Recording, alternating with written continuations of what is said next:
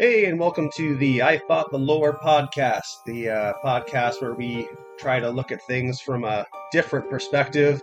We're not saying they're right or wrong. We're just going to stand them up and see if we can't pick them apart a little bit. Sometimes we fight them. Often they win. I am Ben McDewey. Sitting across from me here is Rico Sweets from the Mean Streets. Say hi there, Rico. Hello from the mean streets of Anytown, North America. That's right. I've lived it all. I've seen it all.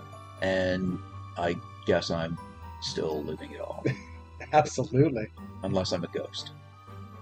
Which maybe I'm a ghost. How do you know? What do you know? What do we know about ghosts? Well, you know what? I mean, we don't know jack squat, but we can certainly, take a closer look at them and see what ghosts can do for us, both as people and as a society and through history. And, for something that doesn't exist, it certainly has an impact on, the way we see things and the way we do things. And yeah, I think we can find a couple of pretty good examples of that. Let's roll it back a couple seconds here where you said they don't exist. What do you mean they don't exist? How do you know they don't exist? Just because nobody's ever actually seen one or gotten, conclusive proof of one doesn't mean they don't exist. No, other than that, absolutely.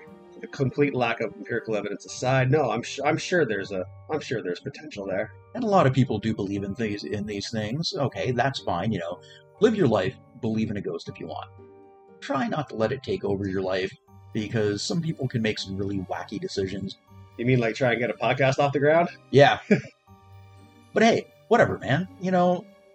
Let's not crap on these people. No. Because sometimes people like to live their dream or dream the way they want to live. Couldn't have said it better myself. I have a question for you. For this possibly inaugural podcast of I Thought the Lore, what exactly is a poltergeist? Okay, well, I mean, I've heard the term bandied about in pop culture. Poltergeists usually they like to throw things around. They like to move things. They like to spawn very popular early 80s horror movies. That's more popular than the others? Yes. Yes. And a couple. I would say possibly curse the actors in said movies, but that might be another story for another time. Yes, the famous curse based around, Poltergeist itself, and also The Exorcist. That's true. But that wasn't really a poltergeist. However, that brings me to my first point. A poltergeist, okay, the name comes from the German, loosely translated as noisy ghost. Okay? So it is a ghost that makes noise. It is a ghost that bangs things around. But can any ghost become a poltergeist? Or is a poltergeist its own category of ghost? Like, to quote a movie, a free-floating repeater. Right? Yeah. Just something that repeats the same actions over and over again.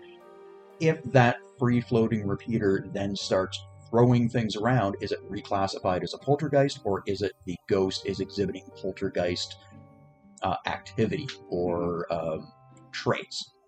Because other things, can throw things around too. Some poltergeists are known for not just throwing things around, but scratching people, making them feel like something's biting them, pushing them, pulling their hair. Some start fires. So what is the classification of a poltergeist, or is a poltergeist something that can be added to any classification of other type of spirits? Because remember, demons can also bite you and scratch you and pull your hair and throw you downstairs.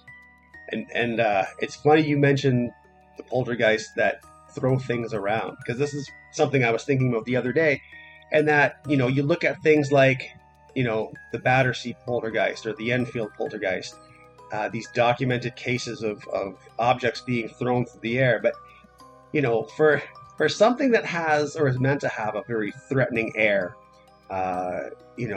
the Enfield poltergeist in particular, some of the first things that are done are you have boxes of pillows. Yeah. And it's Legos. like, yeah, and it's like, so you're telling me that this thing is going to exert energy to try to scare or intimidate the people living in its house or in its space.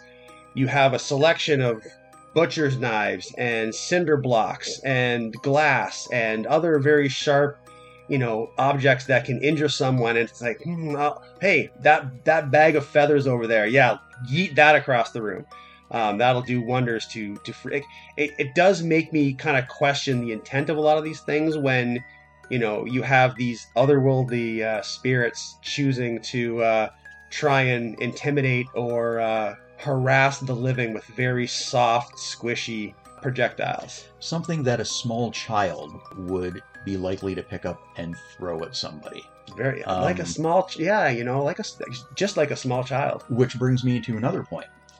Some definitions of poltergeist, through people who have studied these things, classify a poltergeist as not a ghost, but as a latent psychic energy that is unconsciously controlled by a child, usually a girl, going through puberty. But not always a girl, sometimes it's little boys. Mm-hmm. But some adolescent going through puberty suddenly is exerting this psychic kinetic force, and they are unconsciously causing these things to happen.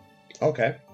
Now, this is the story that we're going to get into this week. Actually involves a little boy from the city of St. Catharines, Ontario, in Canada. And this is a poltergeist that for a while got a lot of press, but it is a very specific time in the 1970s and only for a little while, and then kind of seems to have fallen out of the consciousness of people who, look at these things and read. I see it mentioned here or there, but not nearly as frequently as some of its more famous counterparts. I think it's funny that you mentioned that too. I think part of, and I don't know if that's the case here, but you were saying that this latent psychic energy, is there a way to separate a poltergeist haunting? A lot of people's first point of reference would be, say, the movie, the popular movie from 82, maybe? I think so. Early 80s. Early 80s. And, you look at the idea of the poltergeist haunting a house or a space versus haunting a person.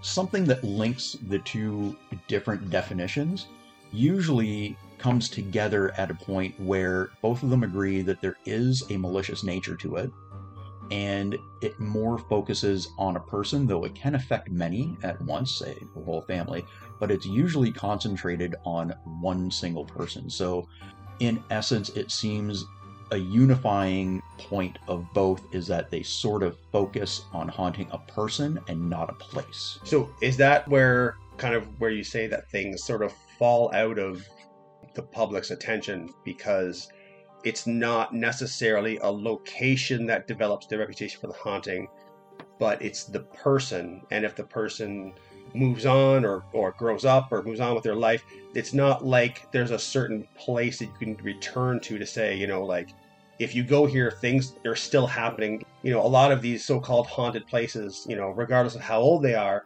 the belief is whether it's 1857 or 2023, you can visit these places and possibly see or experience the same things that people have been for, decades. Years, right? Yeah. Whereas with a poltergeist, like, I don't know if there's places where poltergeist activity is attached to a specific location where if you go somewhere, you could possibly have something thrown at you versus you have people that experience the hauntings originally, and then whatever happened to them since then, that kind of dictates where the haunting goes, I guess, if that makes sense. Yeah, it seems most of the stories that I've read specifically dealing with poltergeists, whether it's the belief that the ghost is responsible, there is a ghost responsible for these things moving about, being thrown about, people being levitated, fires being started.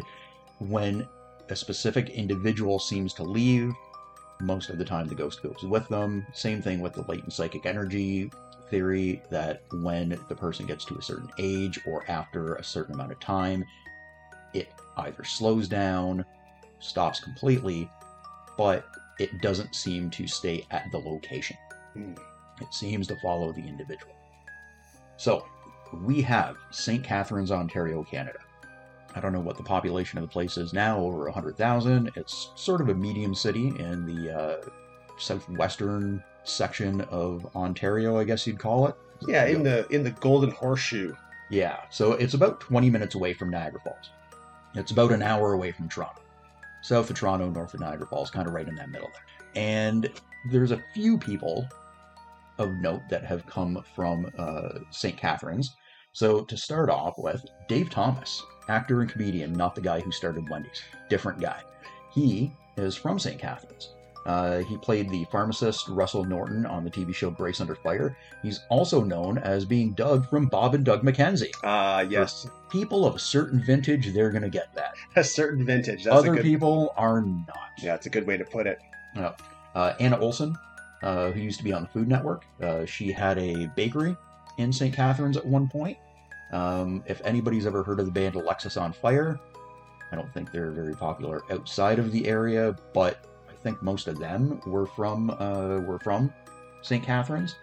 Neil Peart, the drummer and lyricist from Rush, he was raised in St. Catharines, and they've actually got a song called Lakeside Park, was written about where he lived in Port Dalhousie. Did not know that. But really, those are the most notable ones that I found when I was looking up some of the stuff from the area. I got that from Wikipedia, by the way. There's others listed, but if you haven't heard of them, you probably won't have heard of any of the others either. I think if I could throw another sort of movie-related nugget in there, if I'm not mistaken, I feel like is it the Christmas movie? A Christmas Story? Yeah. Parts might have been filmed in St. Catharines. The Niagara region has appeared in a few films. Mm-hmm. Was it The Dead Zone? Oh, yes. Stephen King. The ice is going to break. Yep. The ice is definitely going to break. They filmed one of the scenes just outside of St. Catharines, closer to Niagara Falls. There's a scene with a tunnel where they find a body in the tunnel, and that was filmed at an area called Screaming Tunnels. And I believe there is a gazebo. In the town of Niagara-on-the-Lake. Yes. That was built specifically for the movie. Wasn't part of Niagara-on-the-Lake, but apparently they liked it so much after the film was done. Several years had gone by, and it hadn't been taken care of very well. Hadn't been taken care of very well. And the city actually restored it because it's just a nice gazebo. But it was specifically built to film a scene in Niagara-on-the-Lake for the movie The Dead Zone. Interesting. But enough about those cities, because we're talking about St. Catharines, and we're talking about St. Catharines Poltergeist. So this story takes place in 1970. It was actually February of 1970, the majority of it takes place. A lot of people will know of more famous characters from other poltergeist stories, but few people have heard of Peter, which is the alias of this young boy. He was 11 years old, and for several weeks in February of 1970, he was reportedly the victim of a poltergeist at 237 Church Street in St. Catharines. Coincidentally, while doing my research, I realized that room 237 in the Overlook Hotel in the film version of The Shining is also very haunted. 237, a real-life case of poltergeist. 237, a film version of a haunted room. Has nothing to do with anything. I just wanted to throw it in there because in the actual book by Stephen King, it was actually room 217. And if you're on the Stanley Kubrick conspiracy train, I believe it's also 237,000 kilometers to the moon, which is part of the whole hidden message thing that. And Danny's got the Apollo 11 sweater on. Yep. Oh my Lord! Just taking that rabbit hole just a little farther than it needs to go, but you know. First episode we've ever recorded, possibly the first one that may ever be released by us, not a podcast in general. We're getting on this thing a little late, folks. But man, we're cracking open the conspiracy. You know what? That might be something we'll have to look at farther down the road. Oh yeah, I don't know how much material there is there. It might be a lot further down the road. Okay, so 237 Church Street, St. Catharines, Ontario. The story was an attention grabber when it happened, right? So it was picked up by a local newspaper, And then it made its way into more national newspaper. It was picked up by U.S. stories, and Johnny Carson even mentioned it in one of his Tonight Show monologues. Again, people of a certain vintage are going to know who Johnny Carson is, or was. Not so many now. But this was back in the 70s, so for a very short period of time in the 1970s, this was a pretty big deal. But, as the story petered out, yeah, that's right, I said it. The phenomenon went quiet, and the story eventually passed into relative obscurity. It's only mentioned here and there, even within our popular YouTube channels and things like that deal with paranormal and stories. You will come across it, but you kind of got to do a little digging. There's much more famous cousins to this story that get all of the attention. And especially when you take into consideration that, first of all, you have this happening in a less than metropolitan area. That we're not talking about, we're not talking about like the UK. We're not talking about some place in the United States where people are just much more aware of these places in general. You're talking about a small town in Ontario, Canada in the 70s, not really the first place anyone thinks of when they think of popular cases of hauntings. And when you start getting into cases like this that deal with aliases and pseudonyms, it makes it much muddier to try and even become aware of these things, right? Because it's not like you have a first and last name that you can Google to find out more about. You have someone who's only known by Peter. Right. So right. That doesn't really help things either. Yeah. Exactly. So you're talking about a more relatively obscure story here. But one of the more interesting things about this story, as compared with others, is the witness testimonies.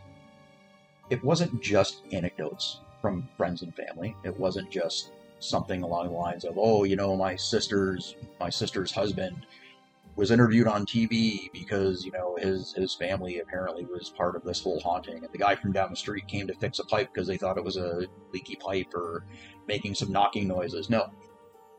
The big chunk of witnesses for this story are police officers from St. Catharines Police Service. There were 3 or 4 police officers that were apparently directly involved in this story and were direct witnesses of the occurrences. Now, is this a situation where the police were, just making this up? Just because you have a certain profession, it doesn't mean you can't play pranks. Mm-hmm. Doesn't mean you can't exaggerate things. It doesn't mean that you can't, pull a fast one on somebody or create a funny story to entertain people with. But also, there's apparently an official police report from 1970, February, that deals with this.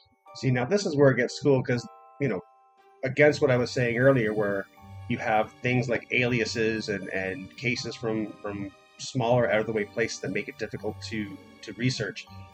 When you look at something like a police report, now that's something tangible. That's something you can, I wouldn't try it now, but that's something you could put into Google to say, hey, 1970s St. Catharines police report, and there's every possibility that you could get linked to a facsimile of the official report that someone, I'm assuming, filled out. Yeah. But here's the question: I have seen this police report on Google. You can find it in Google Images. I have seen it on a couple of YouTube stories that deal with this. Is it an official police report from the St. Catharines Police in the 1970s?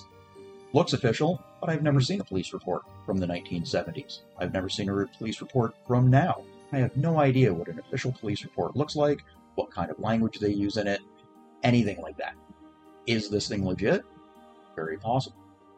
Is it fake? Very possible as well, because I couldn't tell you from, a hole in the ground what an official police report looks like. Now, the one thing I will say is, I'm not familiar with this story.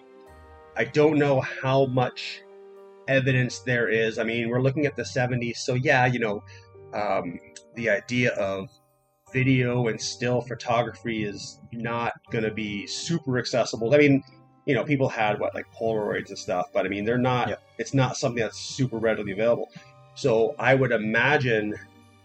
I don't know if the lack of photo or video evidence from a research standpoint in this would make the police report more or less important, because it would seem odd that of all the possible kinds of evidence you could have, the police report, like, I feel like there'd be sexier things to fake if it was going to be a prank, like faking a photo, faking a video, to of all that to be like, like if we're going to try and make people believe that this is something that happened, what can we sort of manufacture that will make this believable? We could fake a photo, we could do some kind of cheesy video. No, let's fake a police report. Like, it does seem like a weird thing to choose if you're going to fake anything. So that, I find it odd that, yeah, like you say, like of all the things that there could be out there that would point to this actually having happened, a police report is one of the stranger things you could find. True. But to play devil's advocate, if you're a police officer and you and your buddies are kind of having a ha-ha, making a joke about something or coming up with a story to entertain or spook one of your friends or something, police report is something that you would do. True. From all accounts, this was an official report, and these are official experiences that these police officers actually saw and encountered. So I'm going to start a little bit with the building itself. Okay. I've seen pictures of the building. It's apparently for sale right now. It is, according to the photos that I've seen, it is a 2-story yellow brick building. It's got a storefront business at the front. It was recently a pizza place, but I guess it's closed now. It has 2 ground floor apartments and then 4 more apartments above on the 2nd story. Okay. And it's there. I mean, it's a building. You can look this up on Google Maps. And reportedly, there has been no more haunting experiences after this point in the 1970s. So, but it's there. It's a place. It's a place you can see on Google Maps. And if you go to St. Catharines, Ontario, Canada, unless they ripped it down in the last few months, the place is still there. Which is something I was going to mention too, is this idea of, the other thing that makes a lot of these investigations so hard to do is that the location in question is, 90% of the time is either private property that can't be accessed or has long been since burned down, torn down, destroyed, and turned into something else. So to have a place that has this reputation, that has this backstory, and to have it still exist is pretty cool, Yeah. Again, it's not the kind of place that, we're not suggesting anyone go and, break in to look around. But at the same time, it is kind of cool to know that this place, it's still standing it's still standing right exactly where it used to. It's still, for all intents and purposes, the building is still exactly as it was, 40 some odd years ago. Yeah, and if it was still a pizza place, I mean, I might go get a slice. But yeah, that's probably it. From the looks of the place, I'm not going to see about renting an apartment there. I didn't see any pictures inside, but I did see some pictures of the street, and it doesn't look like a great part of town. But let's start by starting the story, but we're also going to start with one of the primary witnesses, and this was Bob Crawford. Bob Crawford was a police officer who was first on the scene on February 10th. Another report that I read said that it was the 6th, but everything else says that it was the 10th, so I don't know who got it wrong, where, or why they got it wrong, but for all intents and purposes, every other story suggests that it was February 10th. And he was in the building for a domestic disturbance in one of the other apartments. Okay. So he hadn't even been called for reports of a ghost. There was domestic. He was called to go calm somebody down, and so people were being scratched and items were being thrown, but for a completely different reason. Yes. Okay. Yes. So I guess by the time he got there, things had calmed down and it was really a non-issue. So he was actually on his way out. But while he was leaving, another tenant called him over to her apartment, and from what I read, it was apartment 1. Okay. Now, I'm not sure if it was apartment 1 that he was on the call for that turned out to be a non-issue, and then he was called to another one, but everything mentions apartment 1. And that is when he actually began witnessing the paranormal activity. So he's about to leave. It's like the domestic disturbance, not a big deal.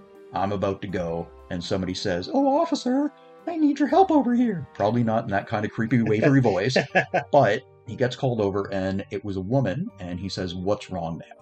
When Officer Crawford entered the apartment, he said it was in disarray. The woman living there with her husband and 2 sons said furniture and objects had been moving on their own, things had been thrown by unseen hands, furniture had been toppled and levitated, and that it had already been going on for 10 days. So these people had been living with this for 10 days, not called the police, and only decided to get the police involved when they saw a police officer on the property about to leave. So this was so I mean, if we're looking at the timeline, we're looking at about the 1st of February. About. Yeah. But there's going to be even more in a few minutes. So after hearing the woman's story, listening and I guess trying to calm her down, his partner arrives. Now his partner thought he was backing him up on the domestic call. Okay. When he said, no, that's a non-issue. This is a situation, though. His partner's name, let me find if I can find his name. His name was Weir. Officer Weir. Okay. I don't know if I have a first name. But when Weir got there, they were both in the apartment with the woman. Doesn't mention that the kids and the husband were there. I'm assuming they were. But I guess they determined somehow that everything was centered on this young boy, Peter. And Officer Crawford determined the best thing to do was to call a local priest. I mean, I don't know how they did things in small town Ontario, but that does seem like a bizarre chain of command to me, that you have a patrol officer, basically radioing dispatch, essentially saying, this is Officer Crawford at the domestic out here on Church Street. We've encountered a situation. Can you please send a young priest and an old priest? Well, you have to have the young priest and the old priest, That's right? true. It's the dynamic. It's just the way things work. So they called the local priest. But guess what? When the priest arrived, Crawford was shocked to learn that he was well aware of what was going on, because he'd already been in contact with the family. So, so the family had been in contact with the priest. Yeah.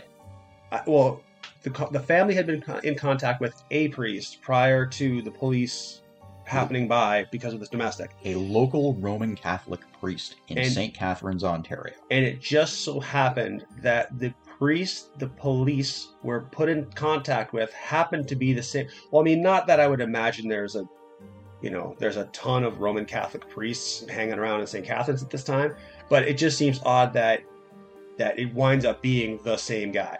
You are on a street called Church Street. I suppose that's true. Okay. Just saying. So the priest arrives and says he knows what's going on, and he's also witnessed things himself. Okay, so do we have a name for this priest? I wasn't able to find one. Apparently, I got a lot of this information over a couple different sources. One of the sources claims that they tracked down the priest, who now works in a city in southern Ontario named Welland. Okay. But he did not want to be interviewed. Said that he didn't have anything to say. Mm-hmm. And the interviewer, the person who tracked him down, respected his privacy, did not publish his name. Now, I do have to clap it out for this priest. There are so many times when you have stories like this where the witnesses involved are more than happy to share their story, usually for a price or for some sort of notoriety or to, garner attention or perhaps for a book they're writing. So, for someone who witnessed something supposedly very extraordinary, and then to have them turn around and say, you know what, no comment, I don't have anything that I want to share about this. I think that's respectable, and if anything, kind of lends more credence to what happened, because you're not looking at it from the standpoint of, yeah, you want to hear, I'll tell you all about it. For a fee, I'll whatever you want to hear, right? Like, that's a very good point. So now, what do we have for multiple police officers? Mm-hmm. We have supposedly an official report. Mm-hmm. We have a Roman Catholic priest who was involved, did not wish to be interviewed, didn't want to talk about it. Mhm. So, I mean, that kind of leads you in the direction of maybe this is something that actually happened. Of course, when you can't name a witness, that also gives the impression that maybe somebody's just making them up. True. Yep. But, you want to give the benefit of the doubt, especially if police officers were involved in this. So the priest, apparently, told the officers that when he was there, he watched a bed in one of the rooms push itself away from one of the walls. When he pushed the bed back against the wall, it then moved itself out again without anything helping it. So now we've got the family. We've got the mother, we've got the father, we've got the two kids. We have police officer. We have Roman Catholic priest. Everybody's gathered around. They're talking about what's going on. Okay? They're all kind of getting their story out. The police are trying to calm everybody down. This fantastic information is coming out, and they're in the kitchen. Police officer decides, let's move into the living room where everybody's going to be a little more comfortable. They then all move into the living room. Police officer and the priest are on their way out, takes one of the kitchen chairs that's in the middle of the room, somebody was sitting in it, moves it back to its place at the table. They all go into the living room, everybody kind of takes a seat. Police officer and the priest are standing there, and they hear disembodied footsteps move past them. Apparently, both of them agreed something walked past. Nobody else was walking past them, but they heard footsteps move past them and go into the kitchen. Officer Crawford takes a look, goes into the kitchen to check what's going on, and he sees the chair that he had just moved back into its position at the table has moved itself out into the middle of the room. So, that's kind of crazy. Everybody in the apartment is with you in a room, including the Catholic priest, but who's in there to move that chair away when the officer is certain that he moved the chair back to its position? I find it interesting that they heard the disembodied footsteps, but did not hear the chair slide across the floor, which has a very, depending on if it was a tile or a wooden floor, I mean, you would hear... You're going to hear something. You would hear a dragging, yeah. So it was interesting that unless the chair sort of floated to its position in the middle of the floor, as though somebody picked it up and moved it and set it down, as opposed to just dragging it. So by this time, Officer Weir has arrived. This is his backup who thought he was coming for the domestic that wasn't. I could see this guy just like kicking the door in, gun drawn, yelling, "Everybody down! Everybody down!" And everyone's just kind of snaps around and looks at him, and they're all sitting very comfortably, if not a little bit unnerved in the living room, and he's expecting to be crash in some kind of a crisis, and is just looking around, and Crawford's like, "Damn it, Weir, would you put the gun away? Like, just relax, all right? Come here." Not again, rookie. holster that smoke show. Yep. Which I guess fair play to Weir not really knowing what was going on, because I mean, even if he was kicking the door down to make some kind of action movie entrance, I mean, I don't know what good a gun would have done, given what the situation involved. So that's kind of funny. Well, man, there's going to be an upcoming story at some point that has to do with a particular location in London that I've always been fascinated with. And there's 3 different stories, and in 3 different stories, to confront the ghost, people bring guns. It always reminds me of the that was one of the things we always used to make fun of with the Stargate. This idea of Kurt Russell and his special operations soldiers crossing through a dimensional portal to this other realm where clearly the answer to any sort of crisis is to draw your weapons and just fill whatever comes over the first hill full of lead, right? Like, that's just the classic, the classic confrontation styles, whether it's across the street or across the universe, just put your trust in bullets. Hey, man, unless they're Kryptonian, how do you know? That's true. Yeah. Officer Crawford in there. Weir busts in, like you said, gun drawn. Everybody on the floor! But he's the one who's shocked when he finds out what's actually been going on. But he's not as shocked as you might expect, because he has been there before for a similar call. Okay. So I retract my previous statement. Chances are, if he's been there before, he knows this address. It's not going to be the whole kick the door down, gun drawn thing, because I would assume that he knows what kind of go, which I find kind of interesting. That apparently this Crawford guy seems to be the only one here who's in the dark. Like, Weir knows what's going on, the priest knows what's going on, the family's been dealing with it. So this Crawford guy, he's sort of like, okay, could somebody explain this to me? Because everyone around him seems to have a pretty good clue of what's happening. Well, here's what Weir tells him when he comes in. A month before, January 15th, 1970, he's called to the same building over a noise complaint. The complaint was because there was noise at all hours of the day. But after investigating, found no cause. A building inspector was called, determined that the building was in good condition, there would be no cause for these noises.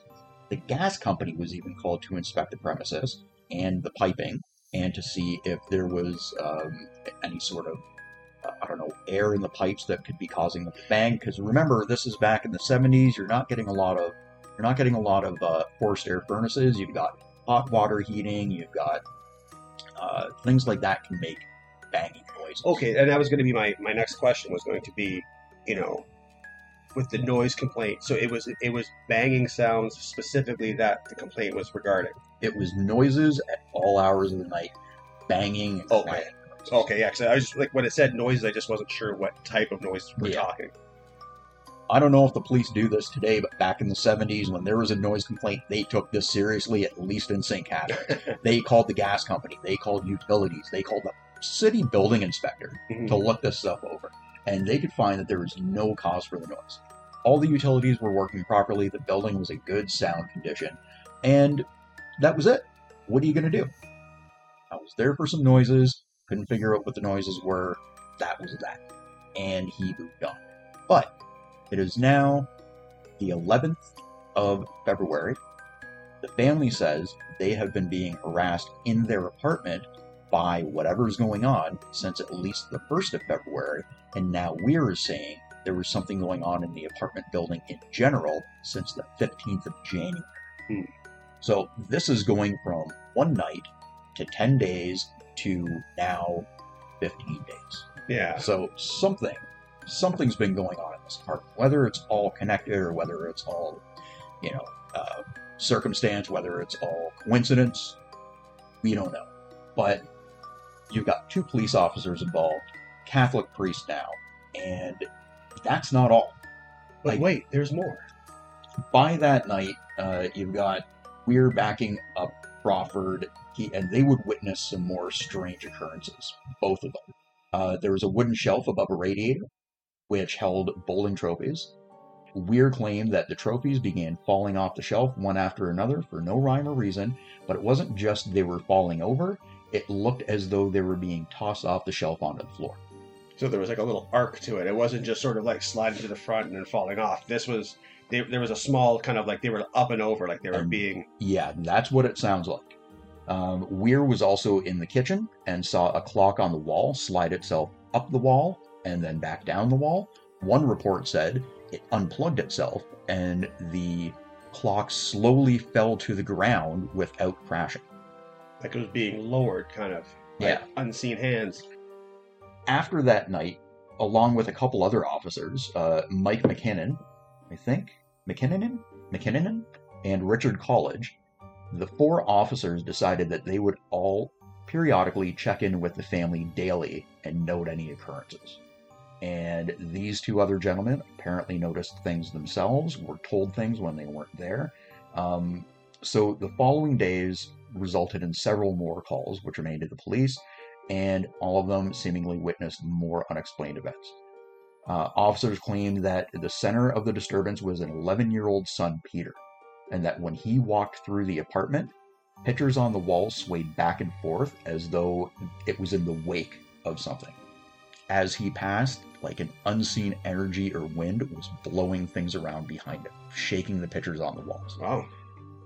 They also claimed that the boy was shoved against the wall by an unseen force, and as he sat in a heavy chair, the chair was levitated, the chair flipped itself over and pinned him to the ground, and it took 2 police officers to wrench it off of him. At another point in the living room, multiple people were sitting on the couch, and the couch itself levitated at least a foot off the ground. 4 adults were seated on it, and one of them became so afraid they fainted. It's interesting, this idea of, if going back to the beginning, you mentioned this idea of latent psychic energy, and it's crazy to think that this latent psychic, like when I think of that, I think of this as being the kid is sort of the source of everything happening like externally around him. Yeah. But then there's clearly events where things are happening to him as well. So it's sort of like he's either being victimized by this power that he has within himself, or, you know, there's something other than just him that's at play that's here. Doing it. Yeah. And that's kind of where you get the 2 different schools of thought, or the more than 2 different schools of thought, where is it a ghost that is targeting you, or is it energy that you're creating but you aren't controlling? So it's doing what it's doing around you and sometimes to you without any rhyme or reason. There are other stories where it seems that one person would be the center of the activity, but the negative things were happening to the people around them. In this case, though, things seem to be happening specifically to Peter. They're mostly affecting him. One of the officers sat Peter down on his knee, and I don't know if it was to try to calm him down or just to see what was going to happen in proximity to the child, but an invisible force tried to remove him, and it took the full strength again of 2 officers to keep the child seated on the officer's knee. Wow. Yeah. At another point, Peter was laying in bed. The bed began to levitate. Scared the kid so bad, he jumped off, and the bed floated back down to the ground. The officer came in to see what was going on, turned around to see if Peter was okay, and when he looked back, the bed was suddenly not levitating, but had been risen up, and 2 chairs scooted under the bed, which were then holding the bed up in the air.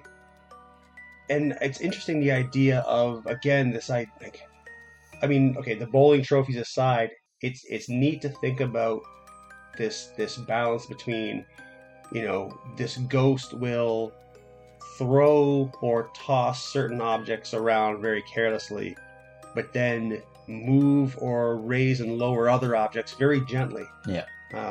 You know, it's almost, you would almost expect that if this kid was to be levitated in the bed and then he gets freaked out, jumps out of the bed, rather than the bed just dropping to the floor, you know, it still managed to be lowered gently as if to not disturb the people downstairs. Yeah. Or as though a bed would be too expensive to break, and maybe if somebody was faking this, you know, you didn't really want to be breaking things you can't afford to. Yeah. Like it's funny that the forces at play here have a very strange respect for certain pieces of property, and they're clearly not big fans of bowling. Well, I mean, really, who is? Let's be serious. But here's the thing. I mean, like you said, respect for some things, no respect for others. Pictures fell from the walls, lamps were knocked over, dressers were moved away from the wall, but then moved back. A chair levitated, but then slammed itself back into the floor. Sounds like something wants attention. One night, the police decided it was probably the best for the children not to be there. Maybe this was the first night, I'm not sure. When I was reading this, it was all kind of jumbled together. But they asked the father to make arrangements for the kids to spend the night somewhere else, and as the kids were preparing to leave, a bookcase was knocked over. So when you say kids, is this all of them? Both of the children. So including Peter? Yes. Okay. So the only objects in the apartment reportedly that weren't affected were a crucifix and a picture of the Virgin Mary. Okay, so going back to my, smattering of knowledge on these things, from just, again, having seen different movies and having heard various stories and stuff, it's funny how, in this case, those are the 2 objects that aren't messed with when you normally hear stories about this kind of activity. A lot of the times, those will be the things that are either attacked first or attacked most aggressively. So, it's interesting that, I mean, if I was to make a wild assumption about this, the fact that any of this religious iconography was not touched and not harmed, my assumption would be that this entity or this energy's intentions weren't demonic, and I hate using that word, but it's weird that there is, like you mentioned, there was some level of reverence to those items in particular, as opposed to those being the items that would have been damaged or ruined right away. Yeah. Now, there's also the possibility that this story, even though it's not that popular, has been passed around here or there since the 1970s. Yep. Maybe this is just something that was added after the fact to, put a different spin on it, right? So just out of curiosity, like you were saying about things having been added since the 1970s, do we know if anybody has written a book, or has there been any sort of, I guess, I don't want to say strictly that, money being made from this, but, what has there ever been an attempt by anyone to sort of dramatize this, like I say, like in a book, spice things up here and there for the sake of the reader? Well, I will say that the majority of what I got came from a couple different sources. One was a source from the website insaga.com, INSAUGA.com, and it was a story titled Haunted, St. Catharines Building Still Standing 50 Years Later by Don Redmond. Don Redmond, pardon me.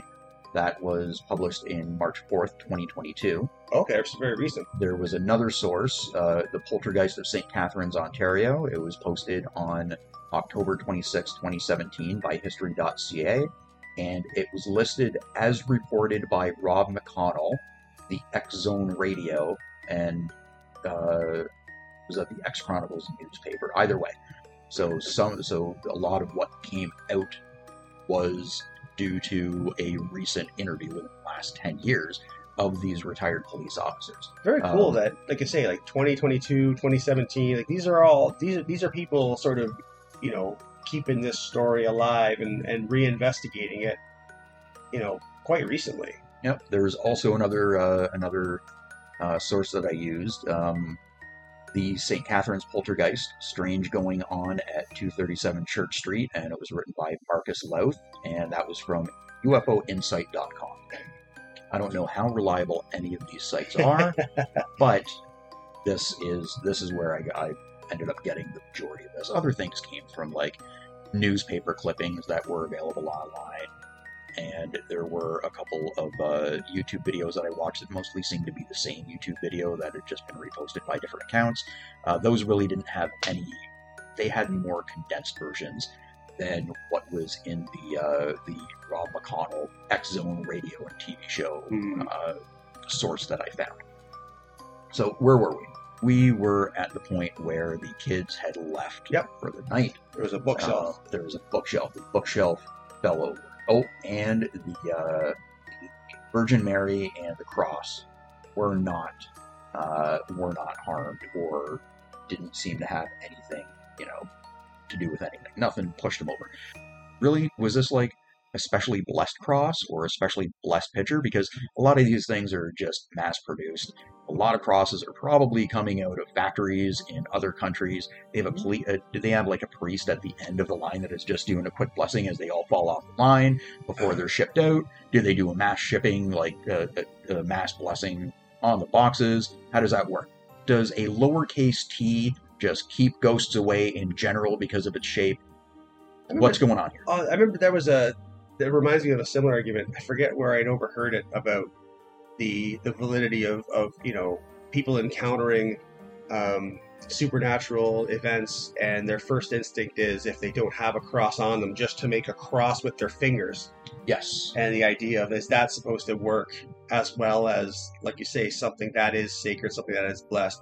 The one thing I will say that, while I don't know that the picture and the statue, the cross and the statue, or the two items you mentioned there, it's possible that if this family has had sort of one-on-one multiple one-on-one interactions with this Roman Catholic priest, perhaps he did a little something for them with those, as a way of offering some form of protection. He may have zhuzhed them up a little bit just for the family to say, hey, while I'm not here, let me do this for you to sort of help, keep you safe, or, give you peace of mind while I'm away. All of these things, or most of these things, occurred reportedly in the presence of officers Crawford, Beer, McKinnon, if I'm pronouncing that correctly, and College, Officer College, Richard College, not just in front of the college, and multiple other witnesses, which include family, friends, and members of the clergy. But at some point, word of this gets out. They don't know where the leak came from. Could have come from anybody. The officers are probably going to keep it quiet. You think Roman Catholic Church probably isn't going around saying, hey, we got a poltergeist over here.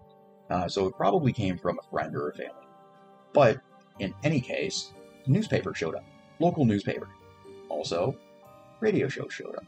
And as it caught on there, more and more people started to show up. They wanted to see what was going on. They wanted to see where the haunted house was, where the haunted kid was, and what was happening. So, in the local newspaper, the St. Catharines Standard, which still exists now as a local daily newspaper, printed a story titled Ghostly Presence in an Apartment on Church Street. And eventually, when it caught on, radio shows picked it up, like I said, other newspapers picked it up. Across North America, things were picking it up here and there, and the place became a media circus. Family couldn't leave without being harassed.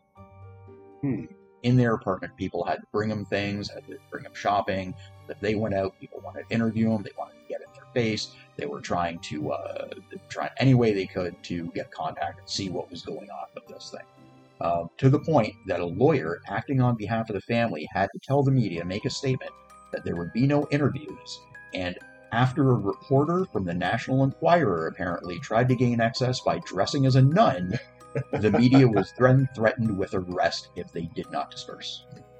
I find it interesting that you have a reporter from the National Enquirer, and, you always, whenever you hear stories about the National Enquirer, your first instinct as the stories they report and they put in their little tabloids have zero research at all. And yet here's a guy that wanted to research something for the Enquirer to the point where he went, quote unquote, undercover to get a story that 9 times out of 10, if you were even to look at the front cover of the Enquirer, you think that they just made it up anyway. Yeah. And then that's why we get things like Bad Boy. Yeah. So, unfortunately, there wasn't a whole lot the officers could do about the poltergeist. You can observe and report, but what are you going to arrest? Mm-hmm. Right? They did their report, which, again, we mentioned you can find on Google, whether it's real or not, I don't know. But, other than that, what are they going to do? Can't do anything, right? So, apparently, at some point, to get away from it all, the family had family members. I had read one thing that said it was a grandmother they went to stay with in Quebec. Mm-hmm. And when they left, nothing happened. Okay, so let's backtrack for a sec. If the belief is that the haunting was centered around Peter, yeah, was there any reports or, I guess, evidence of there being more or less activity when he and his brother were sent away to stay with someone before the bookshelf was knocked over? Like, is that where they first sort of got a sense that the activity diminished when Peter was not on the premises versus when he was? If the family goes away to Quebec and the haunting stops, did they realize that because the similar thing happened during the brief time that the two brothers were sent to live, or were sent to stay with somebody, previously? Well, there's no mention of that previously. If they left, went somewhere else, there's no mention of Peter hanging out at his friend's house and things getting knocked over there. Mm-hmm. All the stories center around the 11th the police officers showing up, seeing what they saw, keeping in contact with the family over the next few days, and then Peter goes to stay, well, the family, I guess, goes to stay in Montreal, Quebec, with a grandmother or some relatives, and there are some unsubstantiated rumors that the occurrences followed them to Montreal, Quebec, but again, I think that's a situation where the story has been passed around enough that somebody has added to it retroactively, because there's no real evidence of that happening. There's no other witnesses saying that happened. It's just supposedly it followed them. And one thing I find interesting about this, compared to other paranormal stories that I've heard talked about or read or listened to, is that you have a story here that centers on these 4 policemen as witnesses. You have the Roman Catholic priest, also a witness. And they come in, as he said, they do what they can, but ultimately they can't arrest anything, so they leave.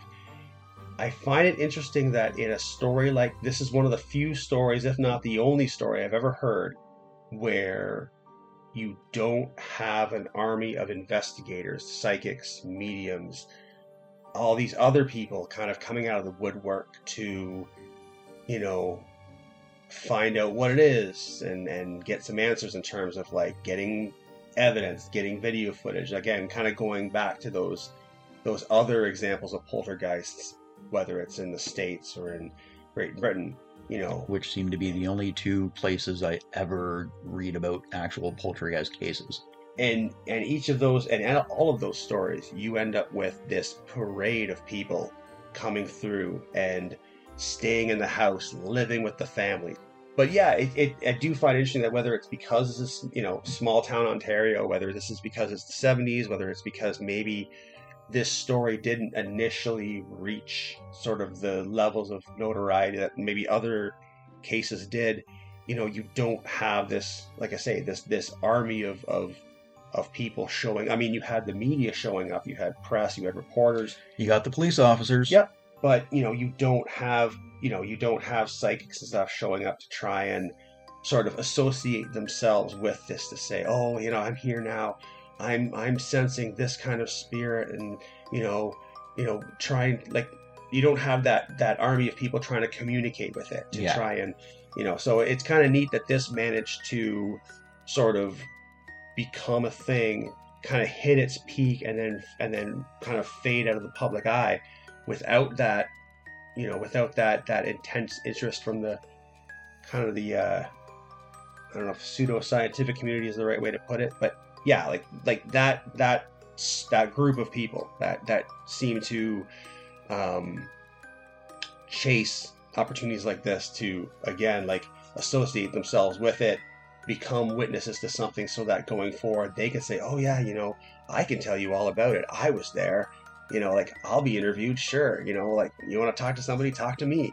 So yeah, it's kind of neat that this case kind of escaped that level of attention.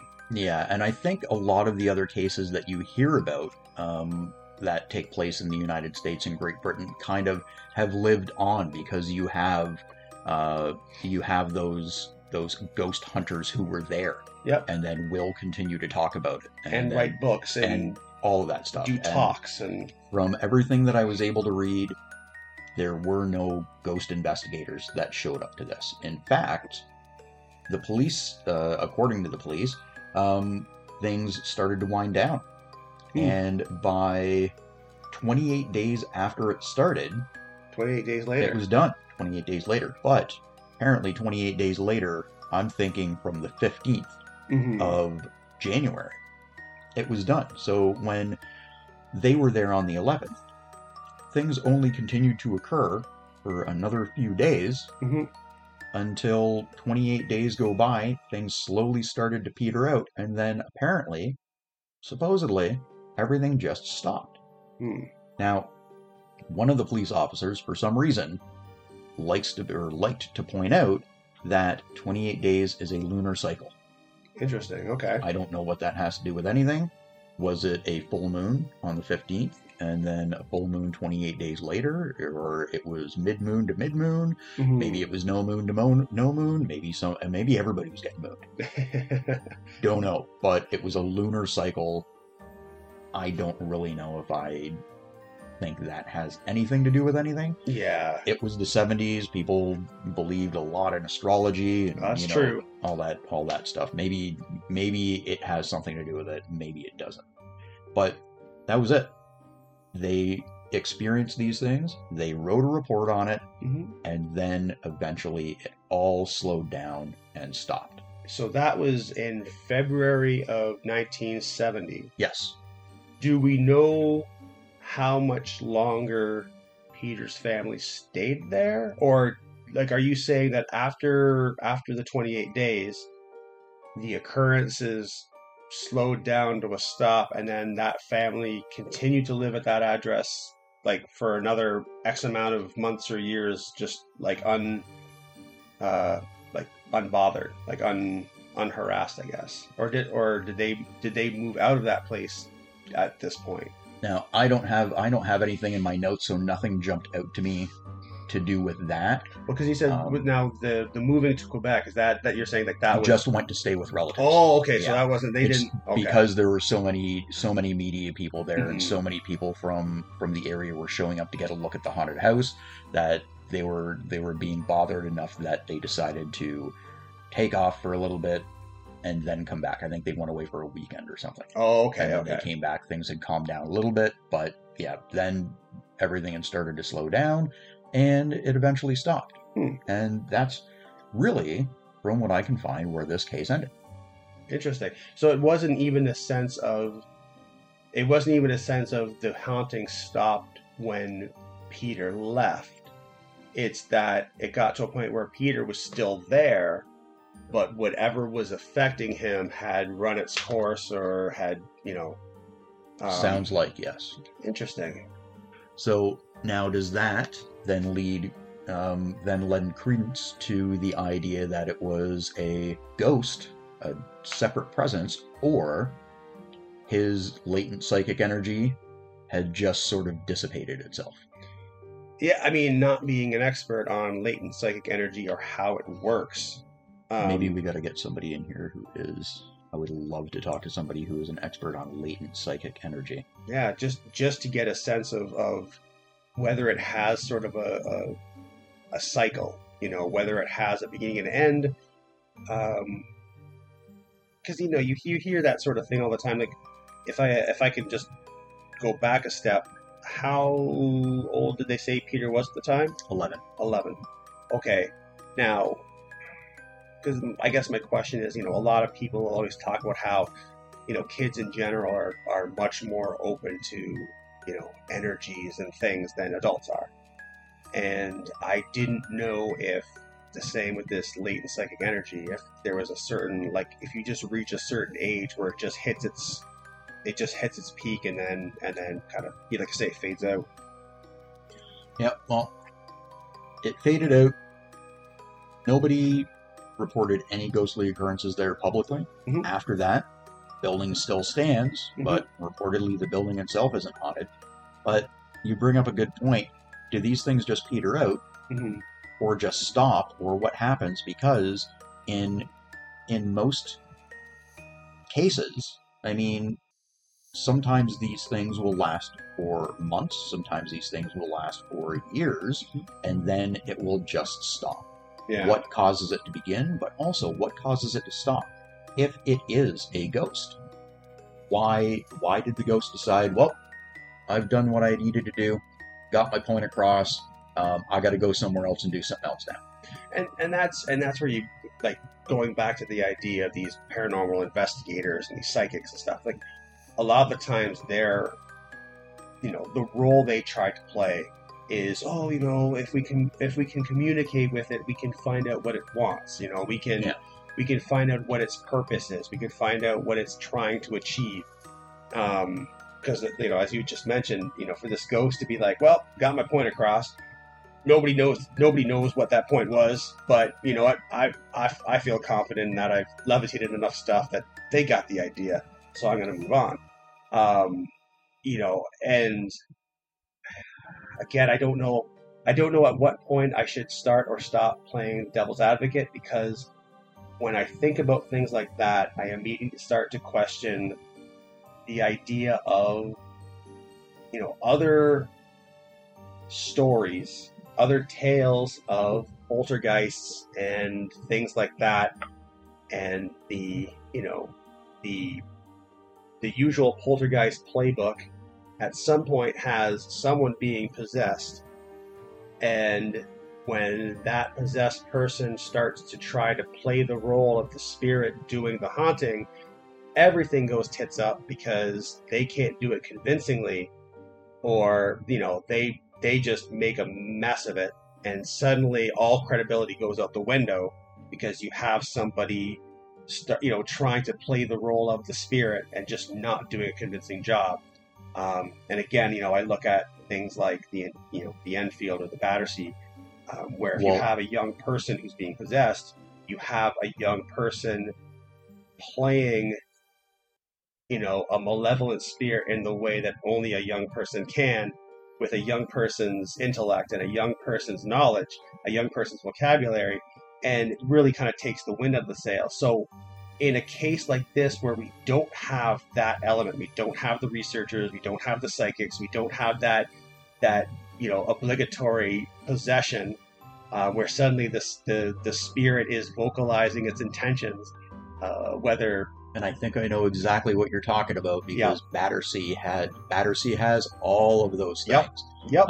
You've got the investigator who seems to so badly want it to be true. Yep. And then the further and further it goes, they're getting this evidence, and then suddenly there's historical actors who are coming into this, and other the ghost of the Prince of France, and the daughter who it seems to be centered around is... There's magazines in the living room that has a play or has a story about the Prince of France, and suddenly it just shows up in this story. It's almost like there was nothing else to tell, and the investigator didn't want to leave, and the little girl didn't want him to leave, and just had to start inventing things and talking in this voice and mentioning these names that she's just seeing around the house. Convenient. That have absolutely no connection to the house or where this is happening. Yeah.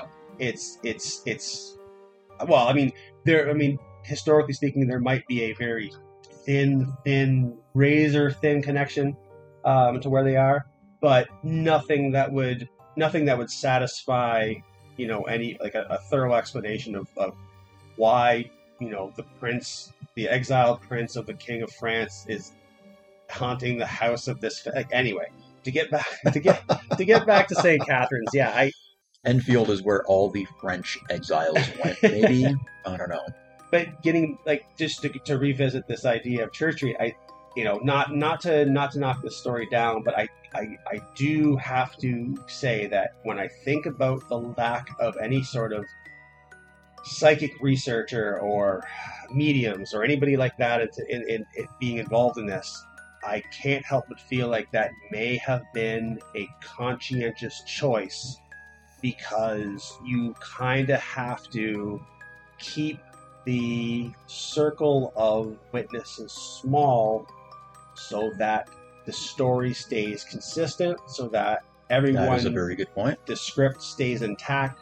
You don't have other people coming in and injecting insane details and additional, I guess, background, and throwing a story out of control, which again seems to happen so often with these cases where they get to a point that, suddenly, you have to have somebody get possessed, and you have to have somebody start offering up explanations and reasons and things like that, and trying to be the spirit. So the lack of that in this case, I do think, both makes it more believable because you don't have that very obviously human element to it, but then it makes it less believable because you have a very tightly knit group of people who can create a narrative and then all agree to just zip the lip and let the story just be the story. Yes. Yeah. Yep. Now, I would say that anything that lends any sort of believability to this story is that it's not overly dramatized. Mhm. It's not overly dramatic. Like you said, it's not following those beats that all the other ones seem to always follow. That's very Hollywood or dramatized.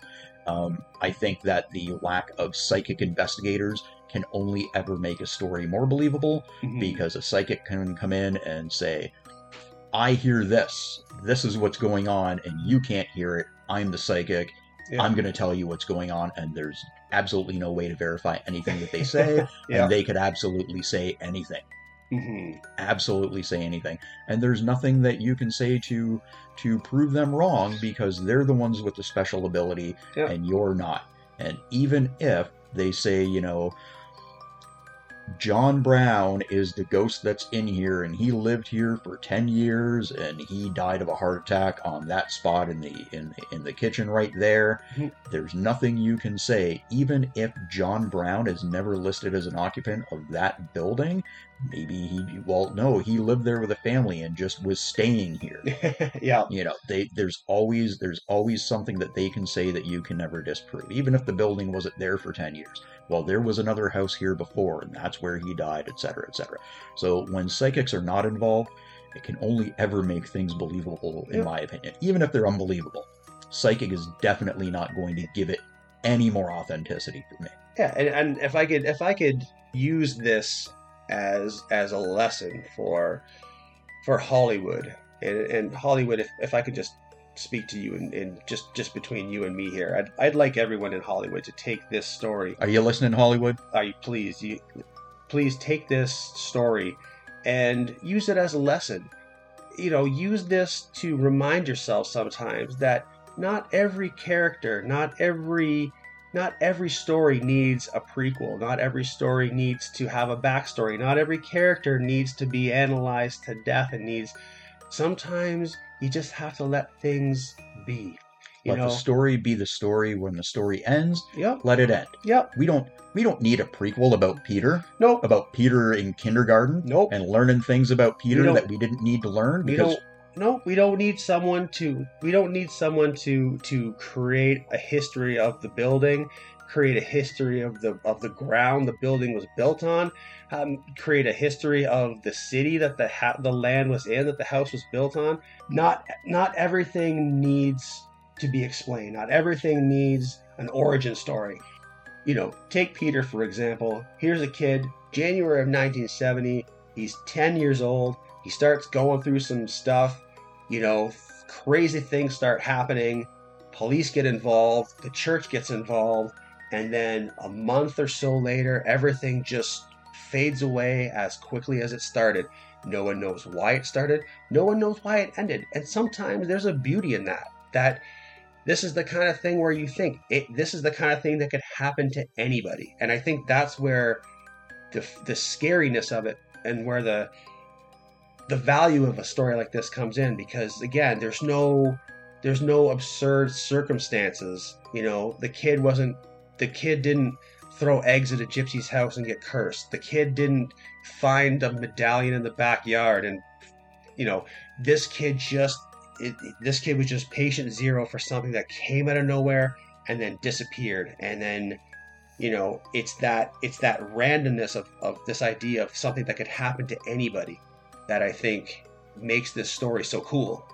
And in the fact that it takes place in, let's be honest, Canada is not a country people pay a lot of attention to. And True. Ontario and St. Catharines, you kind of get kind of smaller and smaller to a point where you have a kid in a small town experience something for a short amount of time that was quite intense, completely unexplained. It started, it stopped. And, like Rico was saying, that the story kind of faded into obscurity. It was strong enough that the people involved, they're not looking to make a thin dime off of retelling it, off of exploiting it. They know what they saw, and it was powerful enough for them to say, I'm not interested in providing any kind of comment on what happened. And, I think that lends a certain level of credence to it, that, sometimes when things happen that have no explanation like this, it's more important to not go digging for an explanation. It's just to kind of have it be something that happened, and it's really fun to talk about. But that's as far as you can go with it. Not everything needs an origin story. Peter didn't have one. I have Googled the police report. Oh, okay. It just says Police Department, General Occurrence Report. Okay. There's no name for any city. If it is a police report for the St. Catharines Police Department, you would think it would say St. Catharines Police Department. Now, the top of it does kind of look like it's a little cut off, but it doesn't look, for as close as the words police department are to general occurrence report below it, if it said St. Catharines above it, the way it's cropped, you'd think that you would have seen the bottom of some of the lettering of St. Catharines.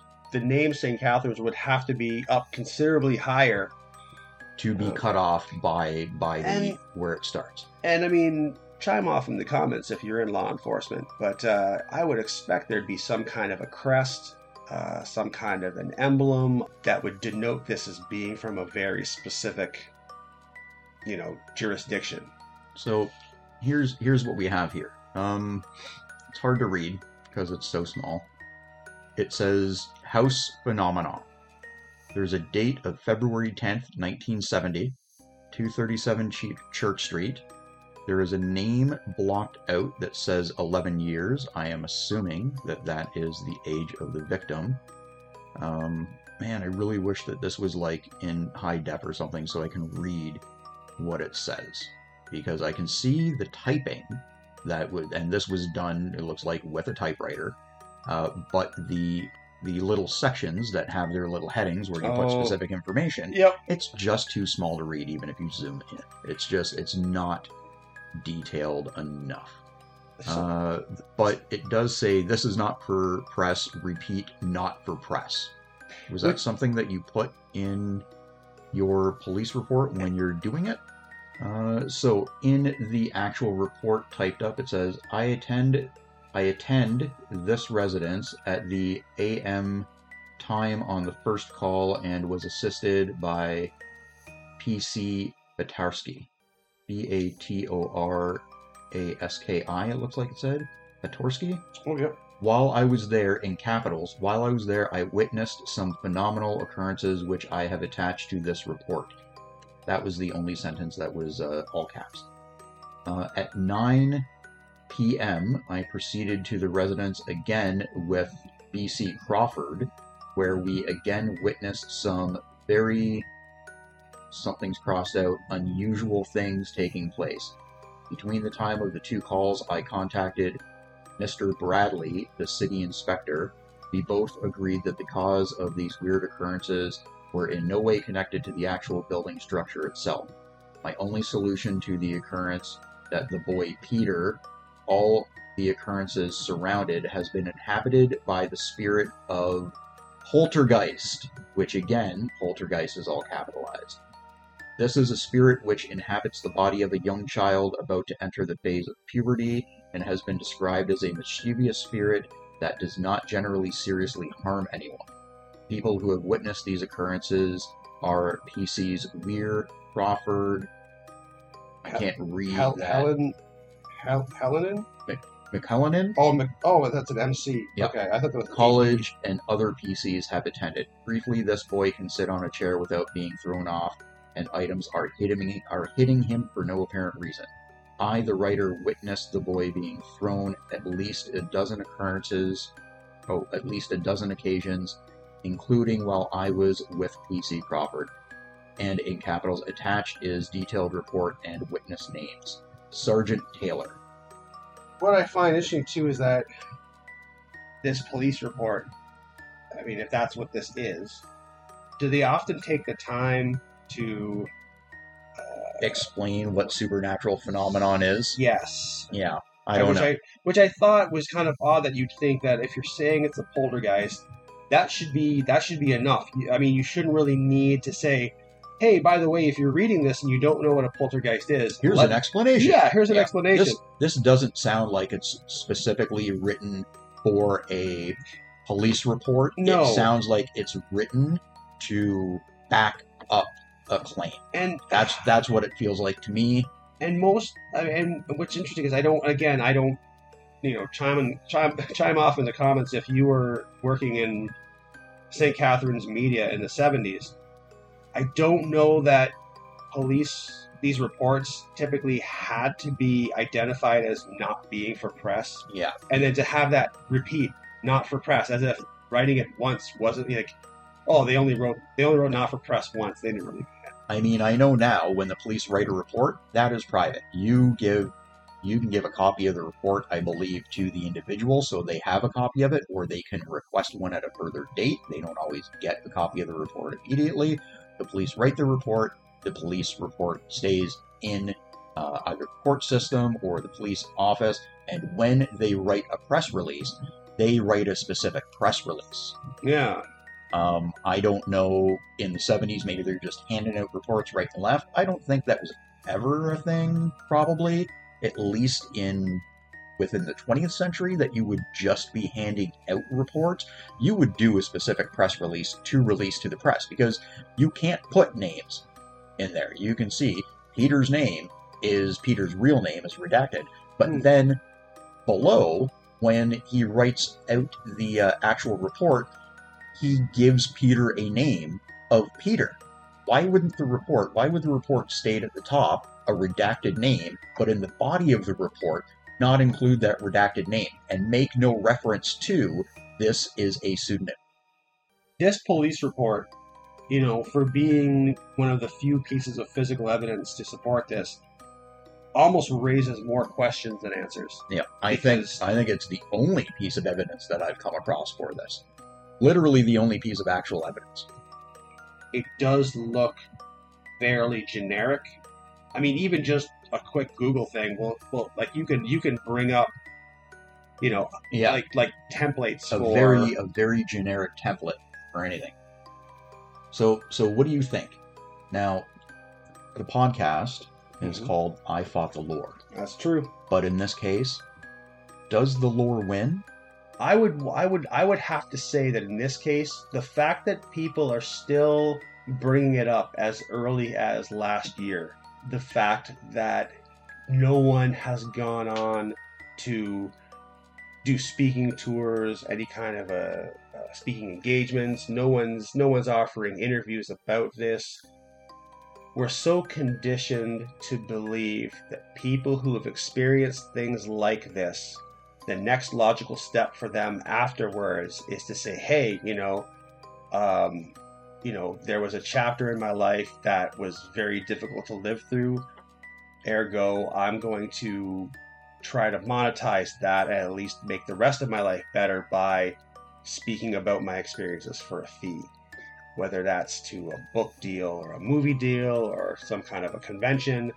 The fact that that isn't the case here, the fact that these people have they stepped into the spotlight briefly. They had their little flirtation with fame, and from all accounts, shied away from it. Yeah, I fought the lore, but in this case, the lore won. Even the people who were there aren't talking about it and haven't talked about it for like 40 years. There's still something compelling enough about this that people, are still bringing it up now. Yep. Did the lore win? Oh, yes. The lore won. We're still talking about it. We are proof. Yep. That the lore won out. Because as long as people are still talking about it, yep, the lore keeps on going. All right. So, this is us signing out. Ben and Rico. Ben and Rico Sweet. Signing out for I Fought the Lore podcast. We hope you enjoyed. And, hey, maybe one day we'll get a sponsor. Or maybe one day we'll get an actual listener. We'll see what happens. Maybe nobody will ever hear this. Fingers crossed. Fingers crossed. You never get anybody, or fingers crossed we get somebody? Oh, at least one person. Oh, okay. At least one person. If you are the one person who's listening, thank you. You're the best. Signing out.